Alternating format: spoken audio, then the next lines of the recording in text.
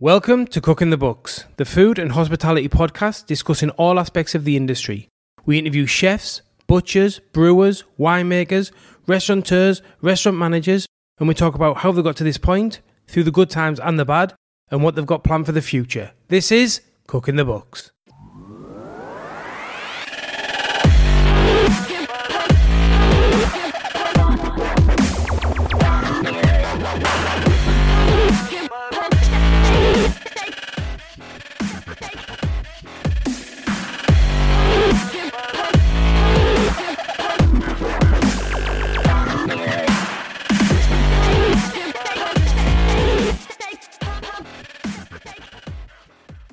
This week on the podcast, we had Nick from the Patricia restaurant in Newcastle, England. I met Nick about 20 years ago when he was a kitchen hand in a restaurant I used to manage in Durham in England. He then went on to uni. I think he did building work. He went in the Middle East. He talks all about this. And then he got a pub. Realised he didn't have enough information to run the pub correctly, I guess you would say. Or he didn't have enough cooking experience. So he went to London, worked at some restaurants, which he talks about. Did a bit of a fast track accelerated apprenticeship and got his own little bistro in Newcastle, and now he's just having a go. He's doing his own style of food. He's very interested in natural wines, and he's just, like I say, he's trying to make a good foundation. And he talks about how the reviews affected him, you know, being an independent business owner, and again, just a start-up. Like I said before, this is the theme at the moment, it seems like, of this season. I hope everyone enjoys this and Nick's story. Now, over to the show. Well, listen, Nick, thanks for doing this. Thanks for your time. Oh, thank you for inviting me on. Oh, no drama. But before we start, how's the weather back over in England? End of the summer? Is it first this autumn today, is it? Or tomorrow? It looks like it. It's absolutely... Well, it's just dropped off probably 2 days ago. So it was sunny and now it's back to being fucking raining all the time. Shite. Does that affect business at all? It's much better for me. So I welcome business-wise. Yeah, for sure. Like, because it's a small... nobody really wants to be in the, like, hot kind of, small little bistro when the sun's out. Beer garden, right? It's all about the beer garden. Exactly. So listen, let's start at the beginning. How did you get into cooking? Well, I don't know if you'll remember. I got my first job. Me and Tom started with you at Chadwick's. Yeah, of course I remember. Porters. Are you joking? Of course I remember. Fucking hell. You had a bit more hair back then. I was about to say, just a little bit. Yeah. You were like 15 or something? 15, 16? Yeah, 15, 16. So we started there, and then I went off to uni and that, and Tom obviously stayed with you and did what he did. And then probably, I think it was 2011. So I was about 26, and we got the Garden House pub in Durham, just me, my mate, our two dads, just to run it as like a business, because previous to that, I was like in construction. Is that what you did? Is that what you did at uni? Yeah, so that's what I did at uni. Well, I did 2 courses because I fucked around for like 7 years, just like getting wrecked and just being... Couldn't decide what you wanted to do, that didn't really work out. But anyway, so I was away in Qatar in the Middle East for a year, and then the arse dropped out of the industry across the world, and then came back home. And then, like I say, this pub came up for rent. So we got that somehow, blagged our way into it. Yeah, we're going to run it as a, whatever, like naive kind of business. Like an English style pub, wasn't it? It's a nice pub. It's a nice pub. Yeah, it's a good pub, man. Like a big pub. Like back in the day, it was like really, had a good reputation and stuff. But then it just like a lot of things, it went downhill. Yeah, so one day I think we were like super short staffed. You know how it is, and I liked cooking at home, and I thought, I'll give this a go or whatever. Yeah, I just absolutely loved it. Like literally, went in one day and then never came out for the last 8-9 years. Just engrossed yourself in it. Yeah, 100%, man. Like, and I was there probably like cooking for about 5 years, and then I just like got this kind of, I just kind of taught myself. I didn't really have any proper experience. I was ringing Tom every like couple of days. How do you do this? Yeah. This is at the pub, right? This is at the pub. Yeah, that's at the pub. Yeah. And then so then I just things were like, it was a bit heated with family business and all that kind of thing, and I couldn't really be asked with it. So I just was like, I want to get some. You're saying relationships, right? Is that what you're saying? The relationships between it. Yeah. It was straining, you know, arguing all the time. It's hard.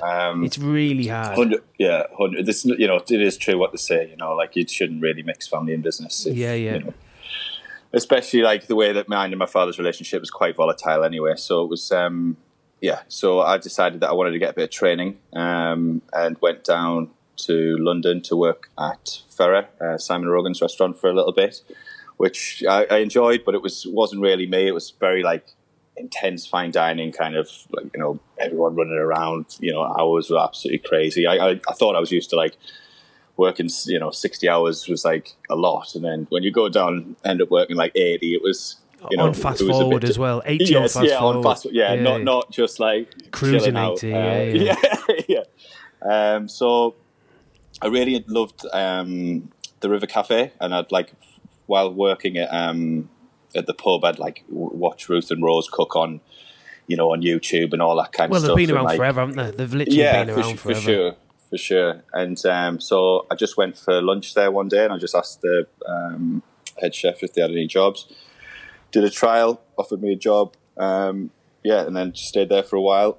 Yeah, got a bit itchy feet quite quickly, because I'd like been working for myself for such a long time, that going from like working for yourself, then in an environment where, you know, you're obviously told what you want, the food style's very much, you know, there's like, you know, you have to basically get told what to do all the time. I don't think that, like, and I'm not putting words in your mouth, but there's no, I'm not saying you are apologising, but some people just aren't made for working for people. 100%. Some people, you know, just struggle with that they need to be working for themselves and make mistakes themselves and learn by their own mistakes. That's just the way some people's minds work. I definitely agree, and I think that's definitely how I'm wired up. And I just thought, right, well, I got an opportunity. I was speaking to my gran, and she had a bit of money that she said I could have to open the restaurant. I had a little bit of savings from when I sold my half of the share of the pub. Yeah. And then we just decided, me and my girlfriend, to move back up to Newcastle. And then we opened this December 2016. Exciting times, eh? How did what was the spot? Sure, what was the spot? So it was an old kitchen showroom. So it's a tiny little, it's a 30 cover bistro. So it's really small. And before that, it was a estate agent. You know where Santana's is? Yeah. I know exactly where you are. You're at the bottom, aren't you? Like off the bottom of Jesmond right, D. Yeah. So like, What's the bottle shop a couple of doors down, right? Ray Hills. Yeah. Me and Chris Eagle used to go there on our splits, man. I used to get a samosa. Yeah, back in the day. They still do them. Did they? Yeah. And then round the corner from there, actually, well, not round the corner, but just over the way a little bit, there was a Indian restaurant that used to do Indian pizzas. Is that still there? Oh, Double Diner. Yeah, Double Diner. Yeah. Indian. I think it is. It is still there. Yeah, that chicken tikka pizza or something. Yeah, man, I used to love that. It was like purple or something, I'm sure. It was lovely. I used to love them, I swear to God. Indian chicken chap pizza and that. It was so good. So I know exactly where you are. I know the spot. Yeah. So did you have to do the full fit out and everything, did you? Yeah, so we it was a very small budget.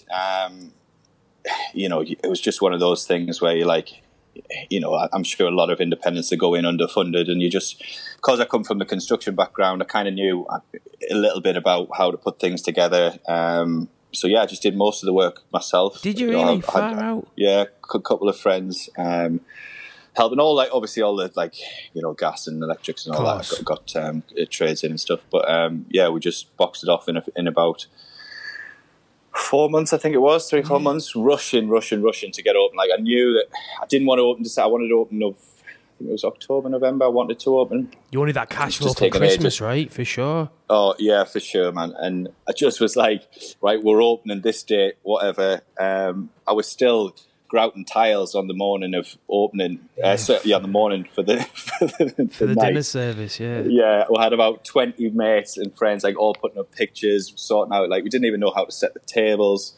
You know, didn't even know where. Like this was the worst. It was probably about 20 covers. I did invite about 20 people. Soft the opening. Hardest. Yeah, soft opening. Hardest service I've ever had in my life. I just like unbelievably stressful. Like opened the oven, the like extract wasn't working properly, so it was like smoke everywhere. Like didn't even like just simple things like where does your spoon pot go? Yeah, was, like, of course. everything all was them just like systems. it was all manic. But then we got through it, and then got till a couple of weeks in, and then had a big review off Marina O'Loughlin, and got and that's where we are now. Like and did that really help? Unbelievable, Robbie. Like it was just like I was sitting there probably 3 weeks in. I was like, Jesus, it's like pretty quiet this. Then I got the phone call, and then it was probably January, I think it came out, and then literally like the phone never stopped. We got like more ones from like local press. It literally was crazy. Like booked lunch and dinner for like 4 months solid. Perfect. But then did it die off after that? I've got a bit. I've got a bit of a theory of this, to be honest with you. Yeah, I mean, at the time, like people were like people are speaking in the industry, like, oh, is it still busy? And they kept using this word, still busy, and I'm like, yeah, it's fucking still busy. It's going to be like this forever, yeah? Yeah, exactly. I'm done, that's it. Job done. I'm done, job done. Yeah. Porsche garage, the works. A few months after that, it started to die off a little bit, and then slowly. And then obviously at that stage, it's like panic stations. Shit, what have I done? What's happened? I haven't changed anything.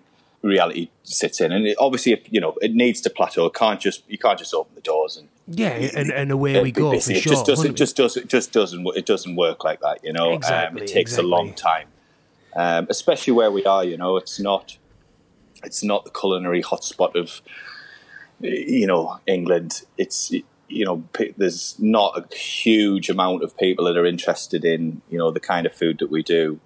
So it's kind of just slowly building those people that want to come regularly. And I think now, so in 3 years in December, it's pretty steady. That's a good result. 3 years consistent. Is good result. Yeah, no, I think and I think 2 years time, maybe a year, 2 years time, I think that's when we'll see good foundations.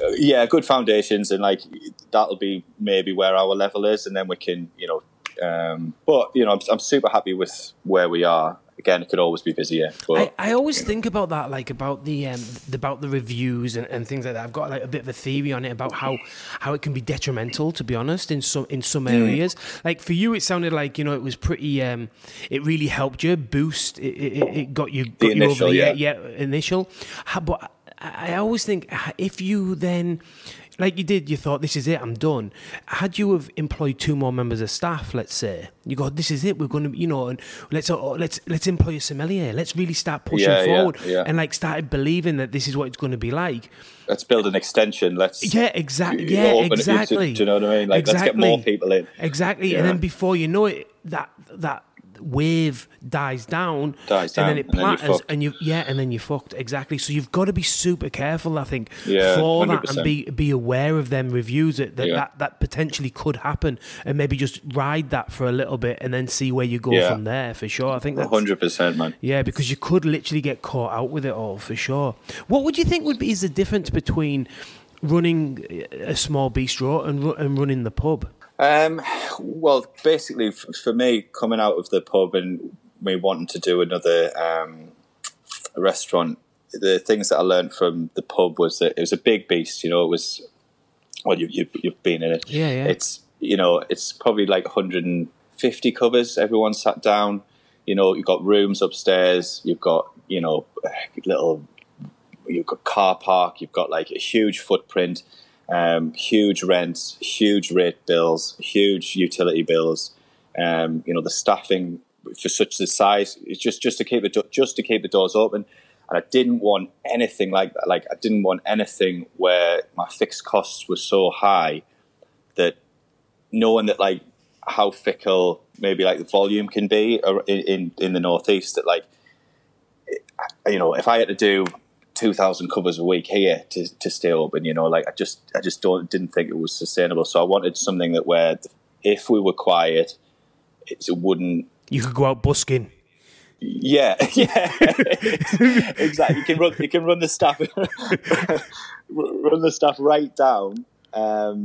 You know, if needs be, and kind of have like play a bit more offensive with. It's probably a little bit pessimistic that, you know, like, it's all great, like, we're going to open the doors, we're going to be busy, we're going to be this, and we're going to be that, but I wanted something that was a bit safer. No, it's realistic. It's realistic. Yeah, I think so, especially for the first one, you know, and then when we've got a bit of a name, and, you know, we open other things that, you know, you go a little bit bigger, and you can hopefully have a bit more of a run at it once you're known. You know, you built a reputation. You've got sure. your I mean, it's a bit like, for sure. Yeah, like, you know, when Terry opens another restaurant, he's already got the name, hasn't he? You know, so it's you know, you're building on. You're building confidence, aren't you? Building confidence. Yeah, with confidence. Yeah, people. You know, you go to one of Terry's restaurant, you know you're going to get great experience. Exactly, because if you're going to be partying with 40 quid or 50 quid or a night out, and you've got kids or whatever, and you that's your night out for the month or something, and you want to part with that cash, you want to make sure that you know you're going to get a good night. And 100%. So you know they're the people that you go to, because you know for a fact. Everyone tells you it's great. It's going to be good. It's going to be good. Yeah. So that's why you pick up all them people who maybe aren't adventurous in the sense of risking, or got a lot of disposable cash at the end of the day. But I think that's a smart way of doing it. Small, like, exactly the same. Like, keep your overheads minimum. Like, you know, especially when you're admitting you didn't have heaps of cash. Not, you know, you didn't have a massive endless pot of cash. You've got to make sure that if it all goes tits up and you are only doing 10 a night, 15, 20, whatever it is. Yeah. You don't need much to break even and just to keep the doors open. We did exactly the same thing. Same thing. We looked for the lowest rent possible. That was our biggest thing, was just like, let's just get lowest rent, and from there we can move forward. Yeah, it's a. And was the pub profitable? Yeah, it did all right. It you know, it was a similar kind of. It's a bit of a strange beast because you've got like 3 different revenue streams. So you've got the food, you've got beer, and then you've got rooms. So it's kind of like, although it costs a lot of money to run, but, you know, you've got a few more arrows, a few more strings to your bow. Sorry. So like, you know, if the rooms were really busy, then, you know, it costs nothing to run them really. So it was all good money. It's like, you know, almost all profit. You know, it took hardly anything to and then you've got, you know, drinkers that, especially people that have been coming there for years, you know, in the area that it was quite an affluent area. So people weren't shy of spending a few quid as well, which they needed to, because it was a pub company that owned it, and we just leased it from them. So the beer prices were really expensive. Okay.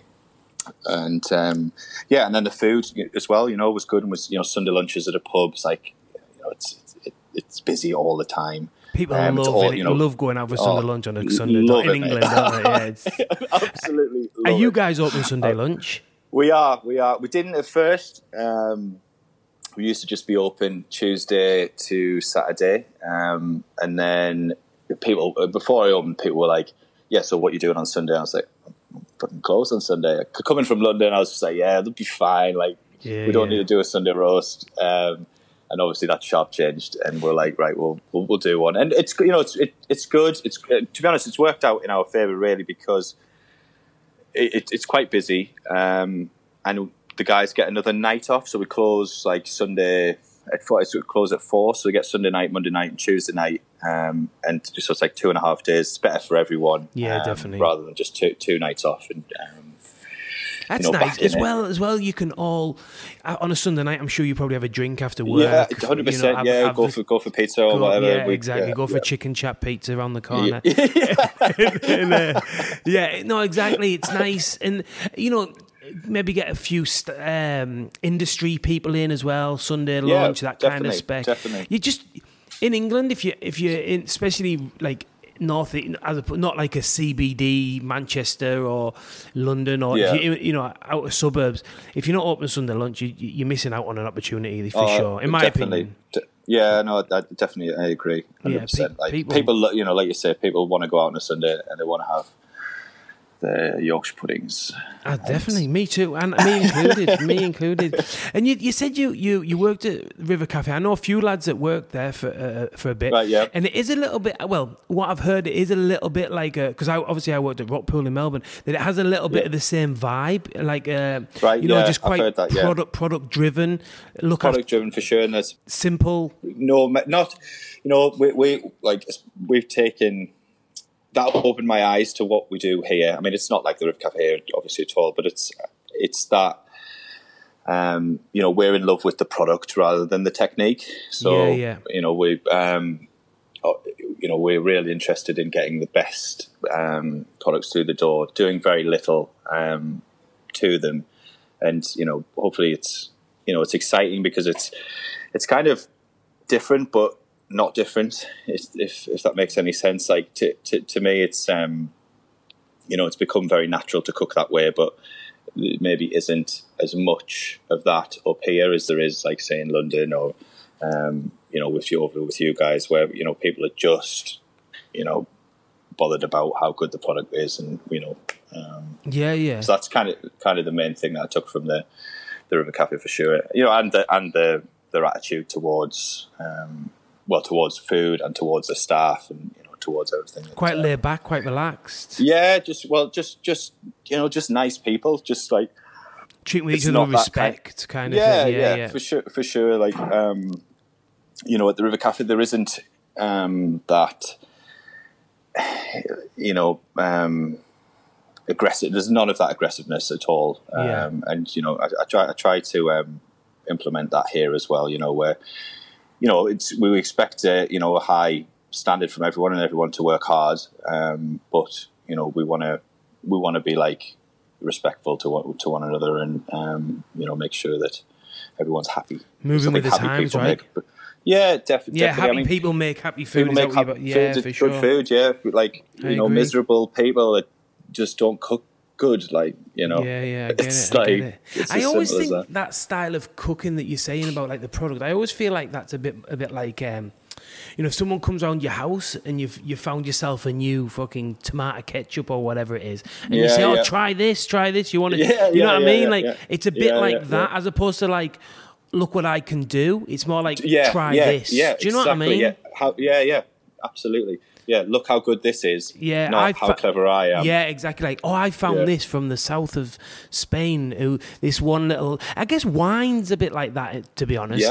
You might find like a small producer who's only producing X amount of cases in a small little village in, you know, Italy or something, and next thing you know, you bring that to the restaurant and you say, look, you should try this. This is a guy, and it's got a story.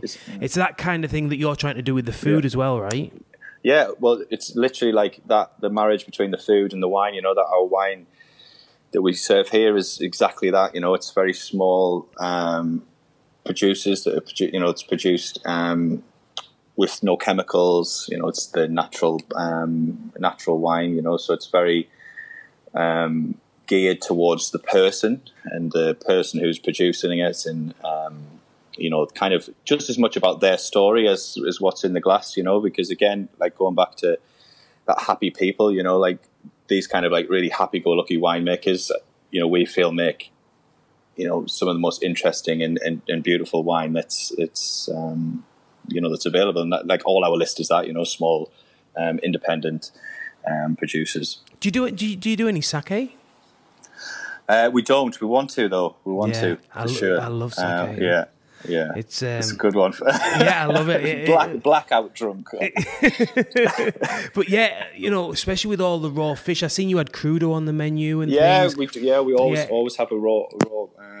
We should definitely try try and get some in, to be honest. I learned it's just one of those things, yeah. I did a few wine courses over here, and I've heard it a few times, is you should drink the wine of where the food's from, and it really helps. Yeah. Do you know what I mean? I think that's a really good, just that simple thing. I'm not trying to educate you by any chance, but, you know, for people out there who aren't quite sure about wines and food matchings and things, that's quite an easy one to go to. So obviously, it really is. A lot of raw fish in Japan. They drink a lot of sake. There's the they go together. They go together. It's weird how that works. It's a bit like how, you know, when things grow and live together. You know, like, you know, game and, you know, blackberries or whatever stuff that's like in the woodlands, kind of like the match. Yeah, what grows together goes together. It goes together. Yeah, exactly. Yeah. But yeah, just little things like that, you know, which is it's so simple to remember, but yeah, it really elevates your knowledge. Do you know what I mean? And then you said you worked for Sam Rogan again. You said it was an intense just environment. Briefly, yeah.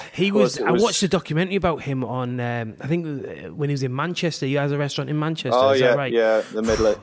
Yeah, the Midland. Is it the Midland Hotel? It was the Midland. Yeah, but then Adam French has got it now. Oh, okay. Adam French? No, Adam. It's not Adam French. Adam Reid. Sorry. Adam Reid at the French. Yeah, it's well, I went out there. It was really good. He looks like an intense bloke. To be fair, far out. He looks like it was intense. It was intense. Like it was, yeah. But very, very talented man. You know. Oh, absolutely. That long plume looks beautiful. What a spot. Yeah. I was one of the first. Like, you know, starred restaurant that I went to. I went up with Tom. He took me up for my birthday, I think it was.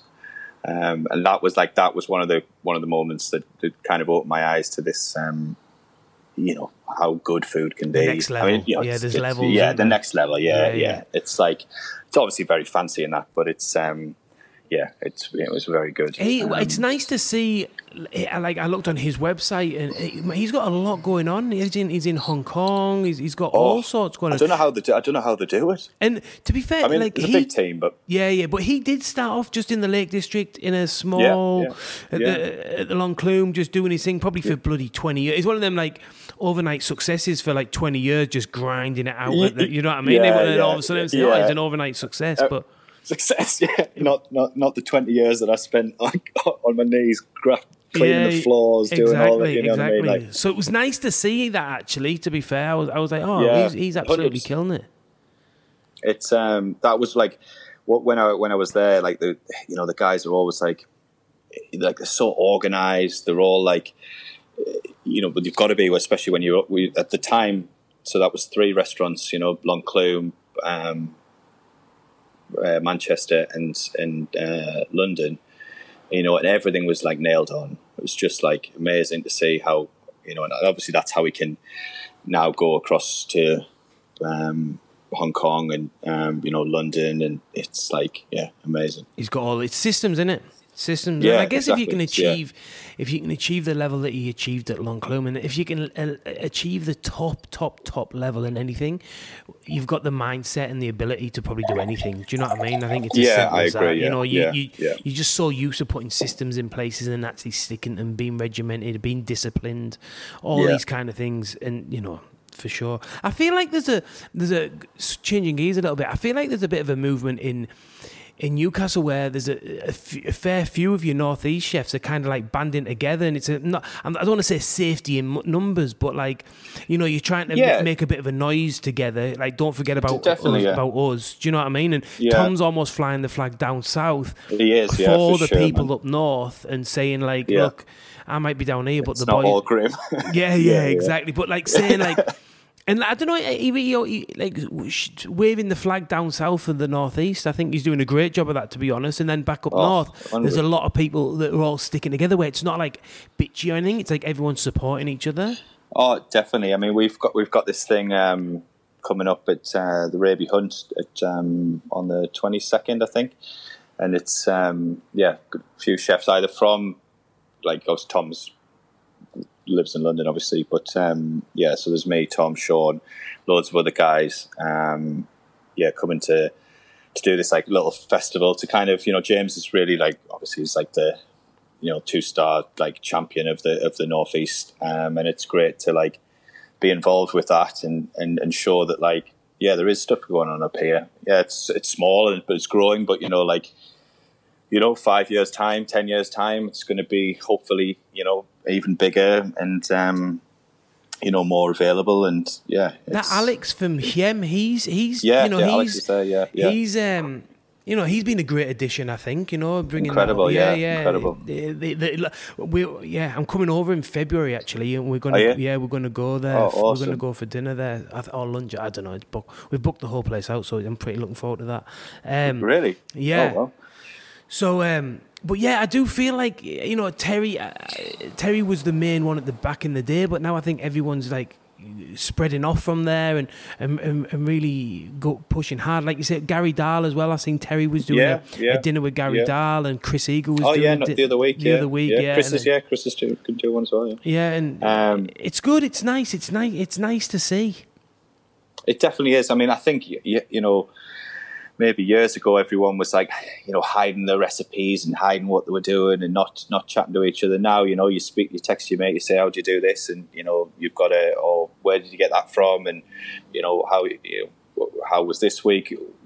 Everyone's sharing ideas, especially like for me, like Terry, like I never thought in a million years I would ever like have Terry's ear. Like I would never be able to speak to him now. Like I can call him up, text him. He gives me like loads of advice, like great advice. It's helped me loads. That like when we opened the pub and we kind of like thought, it'd be great to like get involved with like Terry Laybourne, we're like now it seems like so mad that like things have changed and like. Yeah, it's really great. He's very giving, isn't he? He's incredibly giving. Very, very much so. If you ask, I think it is as well. Do you know what I mean? He's not going to be like coming to help you out and like knocking on your door saying, "Do you want a hand?" No, but got his whites on. And yeah, exactly. But if you if you approach him and that and say, yeah, definitely, absolutely. And I say he give you quite a big shout out actually back straight that early was one days. Of again at that point I didn't really know him. And everyone was telling us like this is very unusual for Terry to like be so vocal, and I was like super buzzing. Like it was like it was in the staff canteen as well. Like so, it's quite the big, the big thing for industry people, and and I think a lot of things happened off that as well. Like Cara from the staff canteen then started coming up and doing it like a couple of interviews with us. Inviting us to various like networking. Dinners all over and stuff. So yeah, it was that was really good. Really good. What else I was going to say? Oh, regarding Brexit, are you feeling anything? Any repercussions of prices? Probably, to be honest, yeah. Like food. I keep saying. Sorry to cut you off real quick, but just finish that off. Because they say there might be food shortages, and the prices are on about hiking up if we come out with no deal. I mean. You just never know, but you can definitely feel that. Well, physically, obviously, the pounds a week, we buy a lot of wine from Europe, so straight away the prices have gone up with the currency. But then, people are increasing, suppliers are increasing their prices to cover themselves. So like everything is going up, and we do buy a lot of not loads, but we do buy quite a bit from like Paris market and. The Milan market in terms of vegetables and things, and like the price of a lemon, like we buy these amazing Amalfi lemons. I think when we first started, they were probably £1.20 each. I think £1.75 now, and so it's quite substantial. The increases and mainly like people's confidence as well. Like everyone's a bit scared to spend any money. Well, not scared, but maybe people that used to go out twice a month. Go out once a month. Now, I think it's just that uncertainty. I don't know. Hopefully, it doesn't completely fuck us because that would be, obviously a nightmare. But it is concerning. It is on your mind for sure. Oh yeah, definitely. I think it is. Anybody's in this business or any kind of business where it's not essential. Going to eat out is not completely essential. So. Those things go first when people are tightening the purse strings, Yeah. Have you got a strategy? Have you thought about this? Have you thought about where you could get stuff, local suppliers? Just we just have to change some of the suppliers for sure, and unfortunately, we just have to, in regards to the wine and stuff, we just have to pass the price on to the end consumer. We have to make a certain amount of money on a bottle of wine, otherwise we can't pay the heating, can't pay the rent, can't pay the stuff. So it's not a charity, is it? You know what I mean? It's not a fucking. No, I'd love to sell it. I'd love to sell. Yeah. I'm not here for everyone else's entertainment. No, but, exactly. You've got to make a buck now and again, don't you? No, it's true. No, and we laugh about that, but that's 100% true. You've got to make some money, right? Oh, got to. So you've got to put food in your mouth and you've got to put a roof over your head, and that unfortunately costs money, doesn't it? So if you're in business for yourself, the business needs to make money, otherwise. You don't make any money, so and then you can't keep the doors open, and then there's nothing for the locals, and there's nothing. It's a part of the community dies because you're not there. Do you know what I mean? You've got to and you can't invest in other people, and you can't invest in the area. There's so much that goes into making money. It's not about you getting a better watch or a better car. You know what I mean? No, there's a lot more to it than that. 100%. I think that's a really good point. That that it's not just what happens in these four walls, but it's what happens to like the local area, the people that live around here. The people that enjoy coming to the restaurant, having fun with their families and stuff. It affects everyone. If places like us or wherever can't survive, then they close, and the people that enjoyed them no longer have that opportunity. So. Exactly. Yeah, it's all we're all in it. We're all in it together, really. Like customer, and the us as restaurant owners. So, have you thought about another strategy? Like, you could change the style, or like the menu, like go shorter, go fixed, go. I don't know. I'm not sure what the answer is. I just wondered if you are thinking about them kind of things. I think it's just making sure that if that. The worst did happen where you couldn't get certain stuff, then you just, because, the way that we cook anyway is very much what product is available. So whether it's available from where we've been getting it, or it's available from, down the road or wherever, we'll cook with whatever's best that's right there. So, I think in terms of like the direction that we would change, probably wouldn't have that much effect on it. It would just be we'll be using different products, and I think the main concern really is how the consumer deals with it, and are they willing to are their purse strings affected by it? So are they going to like not be able to come? That's kind of my main concern. Really what we would change the direction. I get it. And do you have a business partner? No, it's just me. And you said your girlfriend moved up, but does she work in the restaurant or not? No, she's in marketing. She works for a company called Bead Gaming. So she's she helps me out with some of the marketing stuff and social media, and gets me to watch stops me to watch my tongue if I'm having to reply to anybody or all that kind of stuff. Yeah. That, what's it called? That trap? What's that thing that everyone... Trip advisor. Yeah. Don't write that. Don't say that. That I can't even believe that thing's even still going. I can't believe that's even allowed to keep doing. Like it's almost just a laughing stock. But yet it's a laughing stock within the industry. But yet there's so many people that like think it's fucking. That's it. That's the Bible almost, right? It's ridiculous. But the thing with it, Robbie, is that like when we first opened, and that time when I was saying we were like super busy and we were like creaming it in, and I thought we couldn't put a foot wrong, and if people had made a comment on it, I was just like, I don't even look at it, I don't even care about it. Like the restaurant's full, so that means nothing.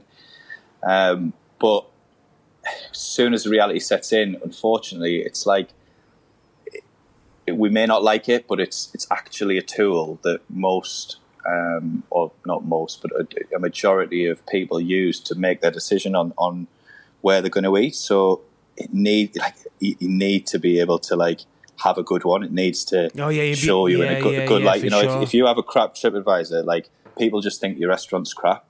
They don't, so you got to play the game.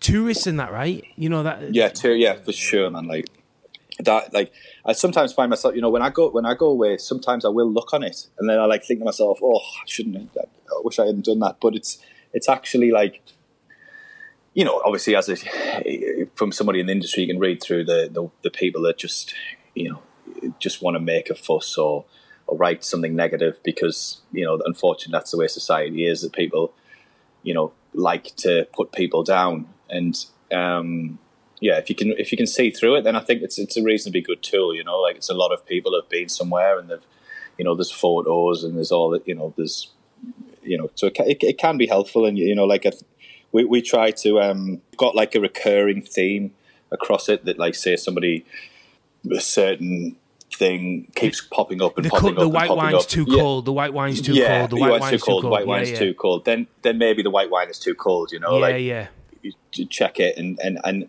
you can make the decision for yourself whether it's. But yeah, as long as you use it like that, I think it's great, and it's effective.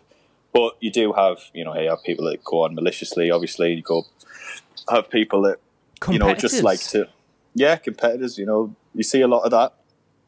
You hear a lot about that, and I don't know what they do to try and stop that, but yeah, it can be negative. But as long as you get for example, ours, yes, we have some bad ones, but then so does Noma, so does for sure. So like it's the restaurants aren't for everyone's tastes, especially restaurants like ours.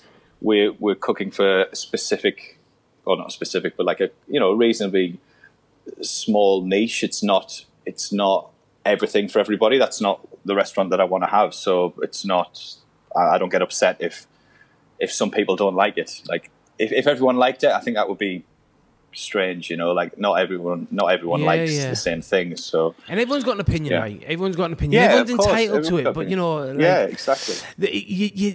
It's funny the way it is. Anything where it's like arts or whatever, where fashion and all that. You're there. You putting your.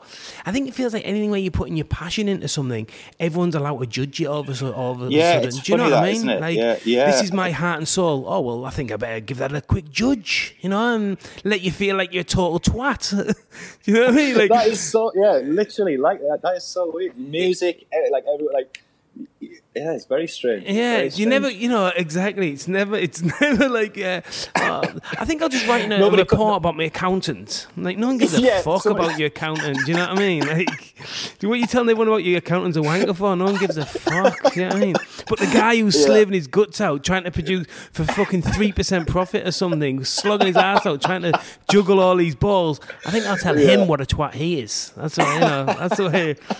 It's fucking crazy, man. It's crazy. That is absolutely mental. But absolutely mental. Then it's like, but fuck, you know what? I think I'll just pop to Macca's or McDonald's or Macca's. I think I'll just go to Macca's and have a Big Mac. It's like, you go and do that. Enjoy yourself. Off you go. It's crazy. Leave us alone. I just think them people who do write them fucking things, like, who are them people? I'm not like, who are they? Like, they all fucking still living with the mum and that. I don't know what's going on. Do you know what I mean? 45. Big dirty yellow whiteys on and that. Do you know what I mean? Like, what are you doing? Like, going online and telling people you had such. I don't know. It's just not for me. It's not. I just wouldn't do it. Even if I had a shit time, I wouldn't say.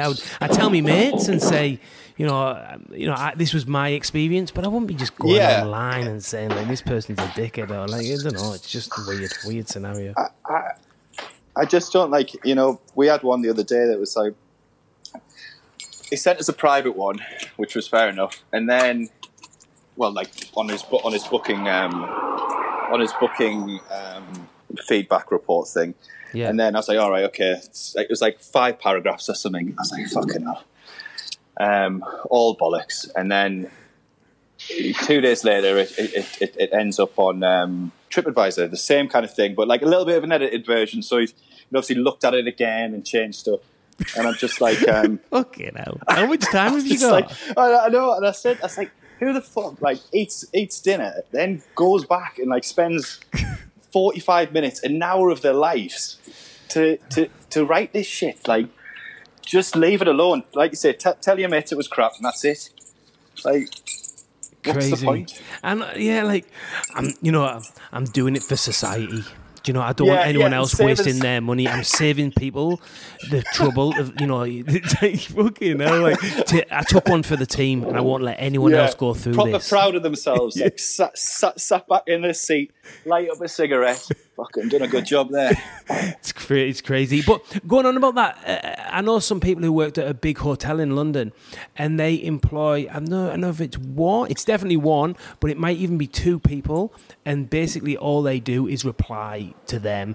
And then, honestly, and then I swear on my life, I know that this person really, really well. And they reply to them. And then if anything negative comes up, they just push it down. They'll write other things they'll write other fake ones to push it down and get rid of it, and so that people don't see it. So people don't see it unless they scroll right down. Like a full team. This hotel's a huge hotel. It's a very famous hotel in London, and it's like a team that just manages that. That's how important that TripAdvisor and whatnot is. It is. Yeah. We are show, joking. doesn't it? Yeah, we are joking about it, but it really can really affect business, and like these people don't even know who you are. Anyway, moving on off that. Front of house, do you have a restaurant manager or do you manage the whole thing? No, we have a like supervisor. We did have a manager at the start, and but it's just too small. So we have somebody's always like in charge of each shift. But there's only three. There's like on a busy night, there's three front of house. So it's small. So do you do the wine? Do you do the wine buying and everything? A lot of it. But I have a friend of mine called Jamie, who works for one of the wine suppliers, and he basically consults on the list and helps you out with the wine with the beverage program and things. That's good. That's helpful. Yeah, definitely. You know, like I mean, I know a little bits about wine, but he's like super passionate and knows he knows loads about it, and so and we keep it quite similar to our food menu, so it changes. It's quite small as well. It's probably like when we first opened, it was like 150 bins. It was like massive, Jesus like Christ. absolute animal. Like we had like wine under the stairs, like in the fridge, like in the back of my car, like everywhere. Just all of a sudden it turned into money. You're like, hang on a minute, that's all money. Money under me bed. Money, fuck that. And then like when you put an order in, just so you've got like a couple of bottles, at least a couple of bottles of everything. It was costing thousands of pounds at a time, and it's just like fuck this. And it wasn't really shifting as well because you have a 5-6 page document. It just gets lost, So now we've got just a back and a front. You don't need it, man. Don't fucking need it. No, you don't, man. You don't. Not as I can imagine in some places we've got a cellar downstairs and all that kind of. Of course. It's nice too, but it's also nice to say. I like them places where you go in and they're like, "Do you want red or white?" Or sparkling, right, yeah. That's it. I like them places. Yeah, we went to one of them in Italy with Terry and that, and they're like, "Do you want red or white?" I'm like, "Fuck it, red. Whatever. Let's go. Yeah. Let's get this fucking party going." It doesn't matter, does it? Like, do you know what I mean? No, exactly. I think there's many ways to do it, and I think you've got to know where you are in the market, right? And I think for us, because of the style of wine, it's a little bit unusual, and that like it is again very niche. That because it's a smaller list, just a back and a front of an A4, that people get to try stuff that they would never, pick in a big document. It's we've got this, and all the staff are really clued up on. We spend a lot of time with the wine, drinking the wine, tasting the wine, speaking to people. Going to wine fairs, and we like. We're very passionate about this style of wine, and with the first restaurant. Up here to be doing that, and it's really like it's really part of our identity. So it's something we're really passionate about, and so that's kind of you use that as well to pull people in, hopefully as well. Yeah, it's one of our USPs, I guess. But not it didn't start from it certainly didn't start from a perspective of right. We've got this. We like this wine. It's unusual. Let's try and commercialize it somehow and use it as a USP. It's just something that I was really, I'm really into, and I think goes well with the style of food. And it just kind of, it's like very organic the way it's like developed, and it really suits the restaurant. It really suits the food, and it really suits our style of service because it's, we're very like attentive and very on it, but it's very relaxed. We don't want, I don't really. I hear people like pouring water and topping up your wine and stuff. Like I quite like just you get your glass, your bottle of wine is on the table, and you guys can look after yourself, and we'll come and help you, when you need. But we're not going to be all over you. We're not going to be like, at the end of the day, I think a lot of people come out for dinner to be with one another and not really like, have the waiter or waitress be in your face every 3 minutes. So we're trying to keep it. Well, I think it's at the end of the day, a restaurant is an expression of yourself, isn't it? And if you're into that kind of food and you're into that kind of wine and you're into that, you're saying like, this is what I like. If people want to come along and enjoy what I like to enjoy and see how I like to have it, well, this is what I'm doing. So come and have a look. Exactly. That's basically. And how do you go for staff? Do you find staff? Is it easy to get staff, or so chefs super hard. Okay. But again, we're small, so there's only 3 chefs and a kitchen porter. So it isn't. We don't need a brigade. But on the flip side of that is that because we're so close and it's so small, that chef needs to be of a certain standard, because it's busy and there's a lot to do, and struggle with we want to get out, right? and we want to really get on with each other, and we've been lucky. I've just had one of the guys who's been with me since the start, and then he was a kitchen porter for me at the Garden House when he was 15. So I've known him for a long time, but he's just left to go travelling, and I've got a new guy who started with about 6 months. Well, him, Danny Land. Oh, Danny. Yeah. I fucking employed him, man. Actually. Yeah. He said you're a great teacher. Oh, is that what he said? He's a fucking liar. I told him about fucking lying. No, I'm joking. Yeah, I employed him. I got him on the apprenticeship scheme with the 21 group. Yeah. Was it? Yeah. He's actually a triplet. Do you know that? Yeah, I know. Yeah, he's a triplet. A surprise triplet, apparently. Oh, really? Fuck it. He was hiding behind the kidney or something. They thought it was twins, and then it was 3. Keep going. You know what I mean? Yeah. He's a good lad, Danny. I like Danny a lot. Great, really great. Fits in really well, and he's he was out here actually. He was in Melbourne for a bit. Yeah. He said really good cook, and very very similar palate to mine, which is quite. I think when you've got a small team and you want a sous chef that's, you need somebody that's, similar. And yeah, it's working really well so far. So we're on the lookout for one more chef now. But what position? Get it out there. What position? A junior sous chef. So we've got somebody on a trial for quite well. He's coming for a month's trial actually. Fucking beautiful, unpaid. we do a month trials here, mate. Trials here. You should be all right with that, shouldn't you? Yeah, you should be fine. Do you want the job or not? That's good. That's not. It's not a bad idea. Like to see if you all get on, like you say, small teams. It is because do you know what I hate the most? Well, not hate the most, but like that. When you bring someone on. It's not going well. It's not going well, but maybe they don't think it's not going well. You've got to sit them down. You've got to tell them, that it hasn't worked out and all that. Just uncomfortable, isn't it? Yeah, it's just uncomfortable. I'd rather be honest with people. Look, this is the team. This is what I expect. We're going to give you a month, and after that month, if it doesn't work out, let's be honest with each other, and we can go from there. And really, it is about them fitting in as much as me wanting. Somebody that's capable of doing it, but we've all got to work together and we've all got to get on. And they might not like it as well. Yeah, exactly. And they can, exactly. And they can be. You don't lose that he only lasted a month and he jumped off. You can actually say, this is a month's trial. Yeah, I didn't enjoy it. That's it. Fucking, that's the end of it. I didn't enjoy it. And what? And you do. I see you do specials, 3 courses and a glass of wine or half a bottle. Is it half a bottle of wine? Or something? Yeah. No. So we did. We basically. So I think I said at the start. So the restaurant is its busiest times is September to the start of summer. Like this, basically January, February, March is like the busiest times. Oh, that's which awesome. is funny because you would think that December was, but February is the busiest month for some reason. I don't know why.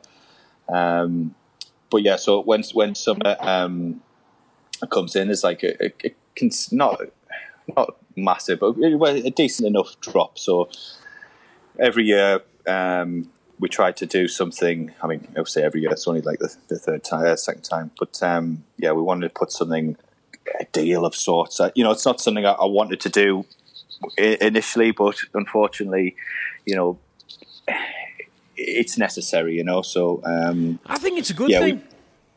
It is, and it works well for us. Like this year, so we got this thing called Eat and Drink for 30 sheets. So it started like where you could have, I think it was like two courses and a glass of wine, or 3 courses and a glass of wine from the a la carte for 30 quid, which was like really cheap. I mean, it was like, it's house wine, nothing flash around. Not that wine you're trying to get rid of that was under the stairs and that.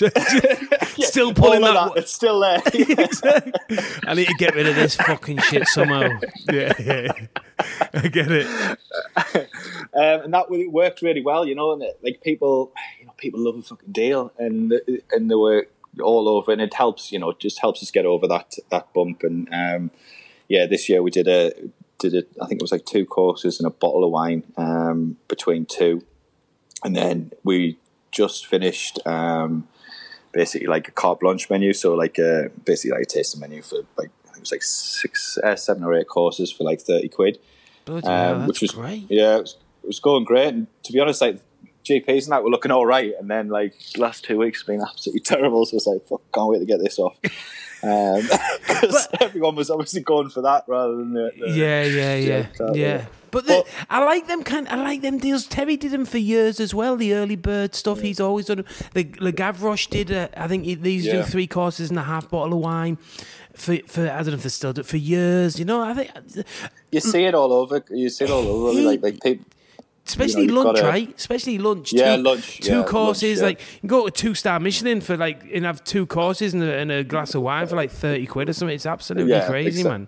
I know. And we used, but it goes to show, doesn't it? It doesn't matter who you are and where you are. Like, if you want to fill those lunch seats or you want to fill those early evening, you've got to give the customer something to. Do you know what else as well, Nick? I think, to be honest, it gives the people. What we're talking about right at the beginning, the people to get confidence. It gives the people opportunity to spend money and build confidence in you without going on that Saturday night and taking the full exactly taking the grant. They have people visiting and they're like, oh, shouldn't we? They can go on a whatever night or whatever lunch, give it a little try. Yeah, we do like it. Yes, the service was good. And then even if they don't come back for 6 months, 9 months, maybe a year later, it's still in the head. Do you know what I mean? I think that is I don't think people can underestimate the value of that as well. Yeah, no, it definitely makes a difference, and we've definitely seen it that when you get somebody in, like you say, and they maybe were a little hesitant. Maybe you've looked at TripAdvisor. There's a couple of bad reviews. There's a couple of people have said they don't like it or whatever, and they're a bit nervous to spend that 50, 60 quid ahead on a Saturday night, and they come in for an early thing, which is I think it's like 25 quid for 3 courses or 20 quid for 2 courses. So it's, you can't go to Marks and Spencer's and get tea for that kind of money, if you, so it is cheap. I think it's good value, it's still the same food. Yeah. It's obviously not a la carte menu. It's not, you won't see any truffles on there or whatever, but it's still good value and still good food. Yeah. Have you heard about I'm going to have to wrap this up soon, but have you ever heard about the A customer and the B customer? Have you ever heard about that strategy? Is that a Gary Vee thing or not? Yeah, it is. I've heard, is it where it gives them the So the A customer, I don't know if it is actually Gary Vee. That might not be. It might be something else. But I can't remember who it is or where I got it. But your A customer, everyone says, "Oh, you should look after your A customers. They're the ones that come in, spend the money. They're all the great ones." But what some people say is they're not the people you need to be like really looking after. They just need a little bit of fluff and looking after, a little bit, and massaging, and because they're on your team, they believe in you. They're already spending the money. You don't need to be fucking putting in too much effort. You're not being a dickhead, but they're there. They're your fans. They're your fans already. You don't need to do too much with them. But the B customers, which are the people who were coming on that menu, that menu that we're talking, the 3 courses or 2 courses, whatever it might be, they're your B customers. They're like, should I come? Shouldn't I come? They're the customers that you can turn into A customers. Do you know what I mean? Right, or they could turn into C customers who actually go to another restaurant and they're just like, I don't really care where I go to. I'll go there, I'll go wherever, just fleeting around. Right, yeah. So then B customers are the customers that you really need to be spending all your time on and really focusing on and saying and like getting everyone to G, that make sure them B customers get the best experience and turn them B's into A's. Turn them into A's. Yeah, exactly. Yeah, for sure. So it's just a strategy that I listened to and I heard someone, I thought, it's a great idea. That's a fucking great way of looking at it. It really is, isn't it? For sure. So listen, on that note, Nick, I'm going to wrap this up. But where can everyone find you? What's the where's your social media and the rest of it? You can find us. Website is www.the-patricia.com, and our social is the Patricia NCL. That's Instagram and Twitter. And you've got the dinner. You've got that dinner coming up. I've got the Raby Hunt on the 22nd. That should be fun. Nice to cook with some friends and some new guys there as well. Some big hitters from London, and obviously be nice to be in James's kitchen. Fucking hell. And the 2-star kitchen and that, Yeah, it'd be nice. You'd be farting. You'd be nervous as fuck. For sure. It'd be nice being there. You won't sleep for 3 days beforehand, man. I wouldn't, that's for fucking sure. Well, listen, thanks for doing that, Nick, and thanks for doing this. Thanks very much, Robbie. It's good to talk to you. And you. It's been a long time, and a long, long time. And congratulations on all the, on the success, and I hope you have a good winter, man. As it's there, and maybe I'll see. I'm back in February, so maybe I'll see you in February. Yeah, definitely be nice to hook up for a beer or something, mate. It'd be really nice. Definitely. Listen, good night. Take care. Thanks a lot, Nick. Take care, mate. Thanks, Robbie. Take care, mate. Bye. That's all, folks.